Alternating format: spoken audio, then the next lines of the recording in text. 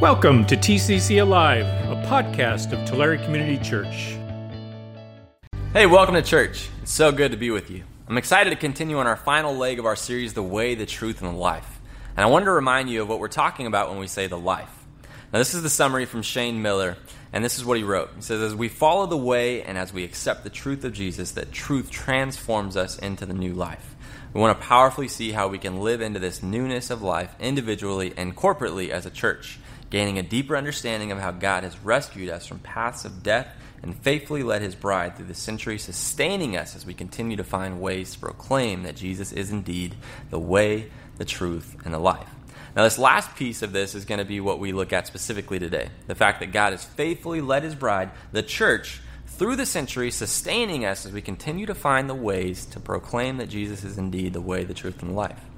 Today, I want us as a church to do a little dive into the history of the bride of Christ and see that even though the life of the church has looked different through the ages, in the methods and in the modes that it's used, the truth of Jesus proclaimed has never changed. As Shane mentioned 2 weeks ago, our own personal spiritual life and habits are important not only for our own good, but for the good of the church corporately as a whole.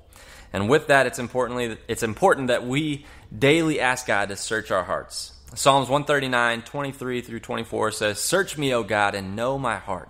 Try me and know my thoughts, and see if there be any grievous way in them, and lead me in the way everlasting."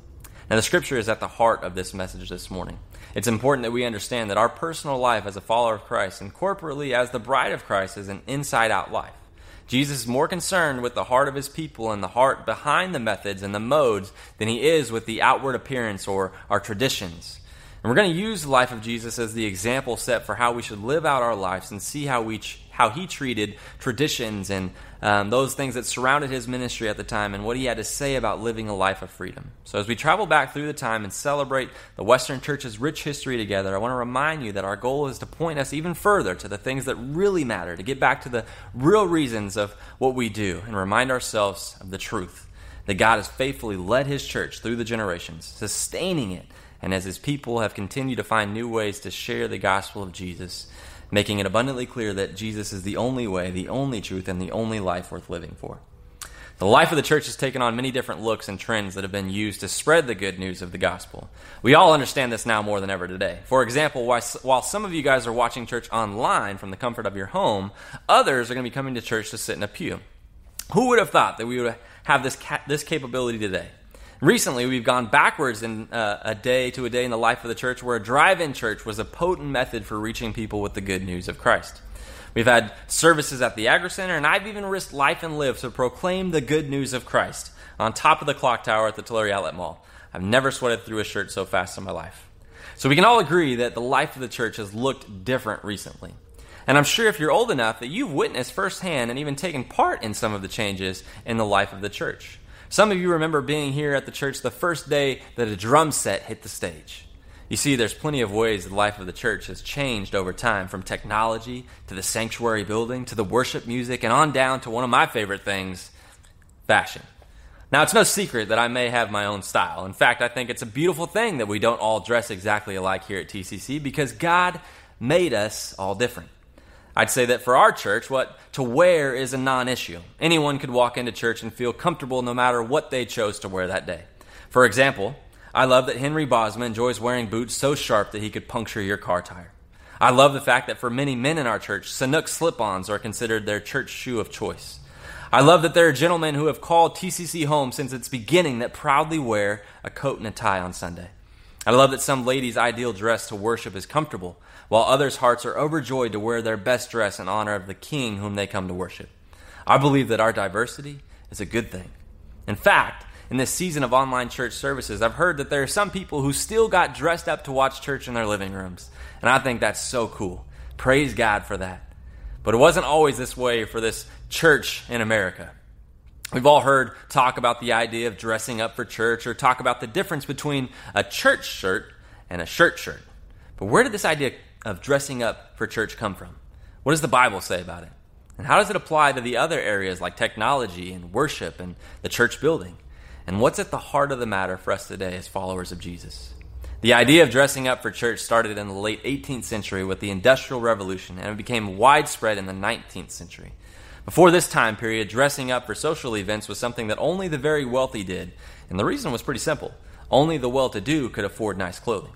Common folks normally had 2 sets of clothes, work clothes for the fields or getting dirty, and less tattered clothes for going into town. From the medieval times to the 18th century, clothes were a clear sign for social class. In fact, in places like England, poor people were actually forbidden from wearing clothing of the well-to-do people. But all these things changed at the invention of the mass textile industry and the development of the urban society. Fine clothes became affordable, the middle class was born, and those in that group could finally emulate the rich crowd that they envied so much. With extra cash in their pockets, they could finally afford to dress up. So, it's interesting to note that in the 18th and 19th century, some Christian groups actually resisted this cultural trend to dress up. John Wesley, the founder of the Methodist movement, wrote against wearing expensive or flashy clothing, and his teachings on clothing have been called a gospel of plainness. His main message was that Christians ought to dress plainly, neatly, and simply. And Wesley spoke so often on this subject that he's credited for coining the phrase, cleanliness is next to godliness, even though he borrowed it from a rabbi. Who does really matter? The Methodists were serious about this topic. Now, there was actually accounts in the early Methodist church where they were so against dressing up that they turned away anyone who wore expensive clothing to their church meetings. The early Baptists also condemned fine clothing, teaching that it separated the rich from the poor. And I think the Methodists had pure motives for what they were trying to do, but a case could be made that by trying to fight the cultural trend of dressing up with impure motives, they were effectively judging the appearance of the person and not the heart. But despite all of this, American Christians began wearing nice clothes whenever they could. The growing middle class in America prospered, homes got bigger, clothes got fancier, and church buildings got bigger and fancier too. This all came to a head in 1843 when Horace Bushnell, an influential congregational minister in Connecticut, published an essay called The Taste and Fashion. Sounds like a good read, doesn't it? Well, in it, Bushnell argued that sophistication and refinement were attributes of God and that Christians should emulate them. And this is where the idea of dressing up for church to honor God was born. Then in 1846, a Virginian Presbyterian named William Henry Foote wrote that a church-going people are a dress-loving people. And this statement expressed the formal dress ritual that mainstream Christians at the time had adopted. And that trend had grown so popular that by the 1850s, even the formal dress-resistant Methodists had been absorbed by it, and they too were wearing their Sunday best to church. In effect, as with just about every other accepted church practice that we find today, dressing up for church is the result of Christians being influenced by their surrounding culture. Now, this isn't a bad thing. Paul said in 1 Corinthians 9:19 through 23, "Even though I'm a free man with no master, I have become a slave to all people to bring many to Christ. When I was with the Jews, I lived like a Jew to bring the Jews to Christ. When I was with those who follow the Jewish law, I too lived under that law. Even though I'm not subject to the law, I did this so that I could bring to Christ those who are under the law. When I'm with the Gentiles who do not follow the Jewish law, I too live apart from that law so that I can bring them to Christ. But I do not ignore the law of God. I obey the law of Christ. When I am with those who are weak, I share their weakness, for I want to bring the weak to Christ. Yes, I try to find common ground with everyone, doing everything I can to save some. I do everything to spread the good news and share in its blessing." So Paul says, be all things to all people so that we may share the good news of Christ. And the church can most certainly take, redeem, and use elements from culture to reach people with the gospel of Christ. And it has done so effectively from generation to generation and will continue to do so. Another example would be how the church adopted the use of technology. The first movie projector was introduced in America in 1895, and this was all the rave. And it wasn't long until the movie magic made its way inside the American home. The first TV was produced in America in 1927, and by 1939, RCA produced TVs with a whopping 5 by 12-inch screen. It wasn't until 1947 that full-scale commercial broadcasting had begun. And by 1949, Americans who lived within range of a television station could watch the Texaco Star Theater starring Milton Berle and children's programs like Howdy Doody. In 1960, the nation saw just how important screens had become with the election of a young and vital president by the name of John F. Kennedy. You see, TVs not only had an impact on the life of American homes, but it also made an effect on politics. The first television debate between Kennedy and Vice President Richard Nixon was considered to be won by Nixon if you listen to the radio. But those who watched on television were able to contrast Nixon's poor posture and poorly shaven face with Kennedy's poise and grace, and they came to the conclusion that Kennedy had won the debate. Then in the 60s, the overhead projector was created. This signaled a shift in many churches with projectors being used to broadcast words on a sheet or a wall during worship. Now, not only were churches playing hymns, but praise music was being used on a Sunday, and learning a new song was much easier thanks due in large part to this technology. From there, each generation has taken technology created for the culture and found creative ways to use it in the life of the church to proclaim the gospel of Jesus Christ. Billy Graham filmed and televised his powerful sermons and used the technology, and God blessed his ministry greatly as revivals began across our country. In that same way today, we see churches making an impact globally by filming messages, creating short films, and broadcasting the testimonies of believers both near and far. The church has continued to be like Paul, being all things to all people, doing everything it can to spread the good news. And in all of these areas, the life of the church has seen changes. And in each change, a case can be made that at the heart of the matter, it was about taking the gospel message further and further into the culture that's around us. The Big C Church needs to remind the flock, even in the best of times, that we should be careful not to judge or look down on those who find new ways to redeem parts of the culture for the message of the cross. For far too long, these topics have been things that have caused division and splintering in the church in America. And it reflects the bride of Christ poorly to the non-believer and the next generation. And most importantly, it pains the heart of the Lord to see his bride divided in pain. As the life of the church changes with the culture from generation to generation, these issues over how to dress for church and how and when to use technology, which songs to play and what style, and whether or not a church sanctuary can be in a warehouse or a strip mall, or what lighting should be used on the stage, have been elevated to a place in line with how to view the Bible and interpret Scripture and the practice of baptism and the importance of communion. And as shepherds, it's our responsibility to lift up and honor the rich history and the traditions of the church from each generation. But it's also our responsibility to ensure that our traditions never become an idol, law, or religion. These practices that we've witnessed expressed over the life of the church are great, but at the end of the day, they're really just modes and mediums. When we try to enforce those things on the next generation or on our fellow brothers and sisters, they become self-imposed religion. And Pastor David Guzik said, self-imposed religion is man reaching to God, trying to justify himself by keeping a list of rules, where Christianity is God reaching down to man in love through Christ. If we get too wrapped up in these little things and we miss the bigger picture of the call to be a disciple and share the good news, then we fail to represent the body of Christ to each other and to our community. 1 Samuel 16:7 says, "Man looks at the outward appearance, but the Lord looks at the heart." And Jesus said in John chapter 7, verse 24, "Stop judging by mere appearances and make a right judgment." The fact of the matter is that at the end of the day, the Lord cares about our hearts more than anything else. To think that God cares one bit what you wear, what instrument you're using to praise his name, or whether or not you're watching church in person, at church from the pew, or at home online with your family, is a violation of the new covenant that he made with his people. We have access to God at all times and in all circumstances. Christ has given us freedom, but what's the posture of our hearts within these freedoms in all of these various situations? Are we using the freedom Christ afforded us for his glory or for our own benefit? When we accepted Christ, we laid down our old lives and our old desires, and we picked up the life of Christ. The early Christians knew that they were a new creation, a new humanity, freed from the old bondages and the legalism that existed. Galatians chapter 3, verse 28 says, "There is no longer Jew or Gentile, slave or free, male or female, for you are all one in Christ Jesus." Ephesians 2:15 says, "He did this by ending the system of law with its commandments and regulations. He made peace between Jews and Gentiles by creating in himself one new people from the two groups." Colossians 3:11 says, "In this new life, it doesn't matter if you're a Jew or a Gentile, circumcised or uncircumcised, barbaric, uncivilized, slave or free. Christ is all that matters, and he lives in all of us." David Guzik says, "The new creation is part of the family which favors no race, nationality, class, culture, or ethnicity. It only favors Jesus, because in this new family, Christ is all and in all." This verse also points out that in our new creation, when we put on the life of Christ, it breaks down the barriers that separate people in society. It doesn't matter what your preferences are for music or for attire or for church campus. It doesn't even matter what tribe you belong to. You're an image bearer of God, and the power of God through the gospel of Jesus Christ breaks all barriers down. And it's in Christ and in his love for us that our hearts are affected and we find unity with each other. Charles Spurgeon once said, "I have no faith in any reformation that does not come through men's hearts being changed." And this gets to the heart of the matter. The life of the church has taken many different shapes. And by God's grace and power, it will continue to not only take on different shapes, but take on new ground. However, reformation for the better doesn't just come from man's ability to be creative or man's freedom to make changes. It starts with man's heart being changed by the Creator God through his Son, Jesus Christ. Now more than ever, we need unity and we need peace in the church.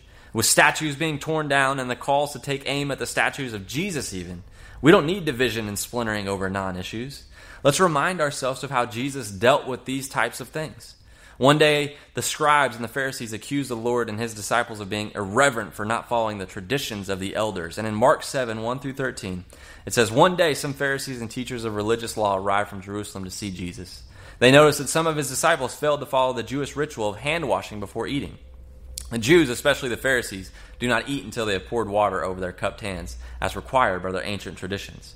Similarly, they don't eat anything from the market until they immerse their hands in water. This is but one of many traditions they have clung to, such as their ceremonial washing of cups, pitchers, and kettles. So the Pharisees and teachers of religion law asked him, 'Why don't your disciples follow our age-old tradition? They eat without first performing the hand-washing ceremony.' And Jesus replied, 'You hypocrites! Isaiah was right when he prophesied about you. For he wrote, "These people honor me with their lips, but their hearts are far from me. Their worship is a farce, for they teach man-made ideas as commands from God. But you ignore God's law and substitute your own tradition." Then he said, "You skillfully sidestep God's law in order to hold on to your own tradition. For instance, Moses gave you this law from God. Honor your father and mother, and anyone who speaks disrespectfully of father or mother must be put to death. But you say it is all right for people to say to their parents, 'Sorry, can't help you, for I vowed to give to God what I would have given to you.' In this way you let them disregard their needy parents, and so you cancel the word of God in order to hand down your own tradition. And this is only one example among many others." You see, Jesus took issue with holding traditional standards higher than the law of God and trying to enforce the preferences of one group on another. It's not our place to pass judgment on our brothers and sisters over these traditions and these non-issues. Like Shane mentioned a few weeks ago, we are called to be watchmen, to judge our fellow brothers and sisters, spurring each other on. It's church discipline. It's about equipping each other. And this is for the good of the individual and the church as a whole. But this is not to be done on disputable matters. The topics of technology, music, attire, and decor are all disputable matters. Ones that have taken on different shapes over time in beautiful ways and been effective tools for the ministry of the church, but they're disputable matters nonetheless. At the end of the day, we have to examine our hearts, because that's what the Lord is really looking at. Is our heart desiring for our fellow brother and sister to worship God? Or is our heart focused on enforcing our traditions on our fellow brother and sister from one age to the next? Is our heart worried more about the method than the message? The life of the church has changed over the course of history, but God's truth has not. Carl Vaders is the teaching pastor at Cornerstone Christian Fellowship in Fountain Valley, California. And he recently wrote a blog about his struggle that he's having with himself personally and what he's seeing happening in the church. And as an older pastor himself, he asked this question: when did the members of my generation begin to care so much about the things that matter so little? He spent some time talking to his congregation, to the elders, to the elder statesmen, and his fellow pastors, and this is what he found. Some of the biggest problems in the church today from their vantage point was skinny jeans, flip-flops, coffee cups in the sanctuary, wood pallets on the stage lighting, spiky or swooped back hair, scruffy beards, smartphones, short pants, and untucked shirts. Now, I think that's a pretty fair list. I personally don't like wood pallets on stage or short pants. Now, it's just my own personal preference shining through a little bit there, but they're my preference nonetheless. Now, Pastor Carl went on to say, it's hard to imagine anything that would concern Jesus less than how we dress for church or the technology and the instruments that we use while we're there. And I think all of us would agree with this pastor's sentiment. Where was the lack of biblical literacy on that list, though?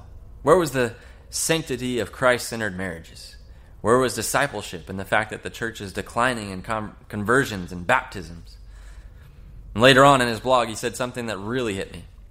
He said, people are offering their Sunday best when they show up with enthusiasm, worship with gusto, give to the needy, and share what they learned with their friends. What matters most is our hearts paired with our actions, demonstrating a true devotion to give the praise and honor to the King of all kings. What should matter is our desire to share this passion with others and our love for Christ to fuel our love for others, especially to help those in need. Paul in the book of Colossians reminds the Christians in Colossae that Jesus is superior to all things, and it's Jesus that we should be concerned with most. Paul says in Colossians 3, verse 2, set your minds on the things above, not on earthly things. And in Colossians 3:15, And let the peace that comes from Christ rule in your hearts, for as members of one body you are called to live in peace and always be thankful. As I think about TCC, I think we've done a beautiful job of this. But it's always good to remind ourselves of these truths. We need to set up safeguards in ourselves that sound an alarm in our hearts and our minds when peace has been lost with our brothers and sisters in the church. And when that happens, we need to ask ourselves, is this thing that's causing my peace to fade coming from my eyes being focused on something above? Or is it coming from something focusing my eyes on some earthly thing? My hope is that after today we would look back at the way that the life of the church has changed over time and see that even when we didn't necessarily agree with the way it looked or the way it sounded, God was faithfully leading his bride. God was sustaining the church, and he was being honored because his people were dedicated to following him, following his mission to find ways to proclaim the good news, to find ways to shine the light of the gospel in the dark places, to reach the next generation of the families in the church who are coming up, so that our grandkids and our great-grandkids would have a heart and a desire to serve Jesus in his church for generations to come. Although the life of the church may have looked different, the truth remains that living a life of Christ is an inside-out life. It starts with the heart, and from the heart it directs and influences every aspect of our life. It's what allows us the freedom and the abilities to redeem aspects from culture and use them to honor and glorify Jesus with. Jesus is indeed the way, the truth, and the life. So today, let's celebrate together our rich and diverse history as the bride of Christ here at TCC. Let's be thankful for those who came before us. I'm so thankful for Pastor Ed Fixie, who was bold enough to feel the Spirit's tug on his heart to redeem the drive-in culture, tear down an old chicken coop, and convert it to a stage to be used right here on campus. It's what birthed the ideas that we had to do church as a community twice in the season of COVID, and that was a blessing in both of those services. Let's bless those that were willing to try new things so that some may come to know Christ. Let's anticipate that the life of the church may look different in the future, but that it will always proclaim the truth for all to hear, and that it's a place in this community, in this nation, in this world, and that it would never be diminished or fade away. And let us not fall into the snares of the evil one who would attempt to use traditions and preferences to divide and splinter the bride of Christ. Jesus made a way for you and me. He invited us to the table. He offered up himself as the bread of life, and he shed his blood for us as an offering to pay for our sins. As we come to the table this morning, let's keep our eyes on the main things. Let's examine our hearts and let's cherish the beautiful diversity of his bride. To close, listen to these words from 1 Peter 3:8. Finally, all of you, have unity of mind, sympathy, brotherly love, a tender heart, and a humble mind. Thanks for listening. If you want to know more about the ministries and mission of Tulare Community Church, visit us at tccalive.org.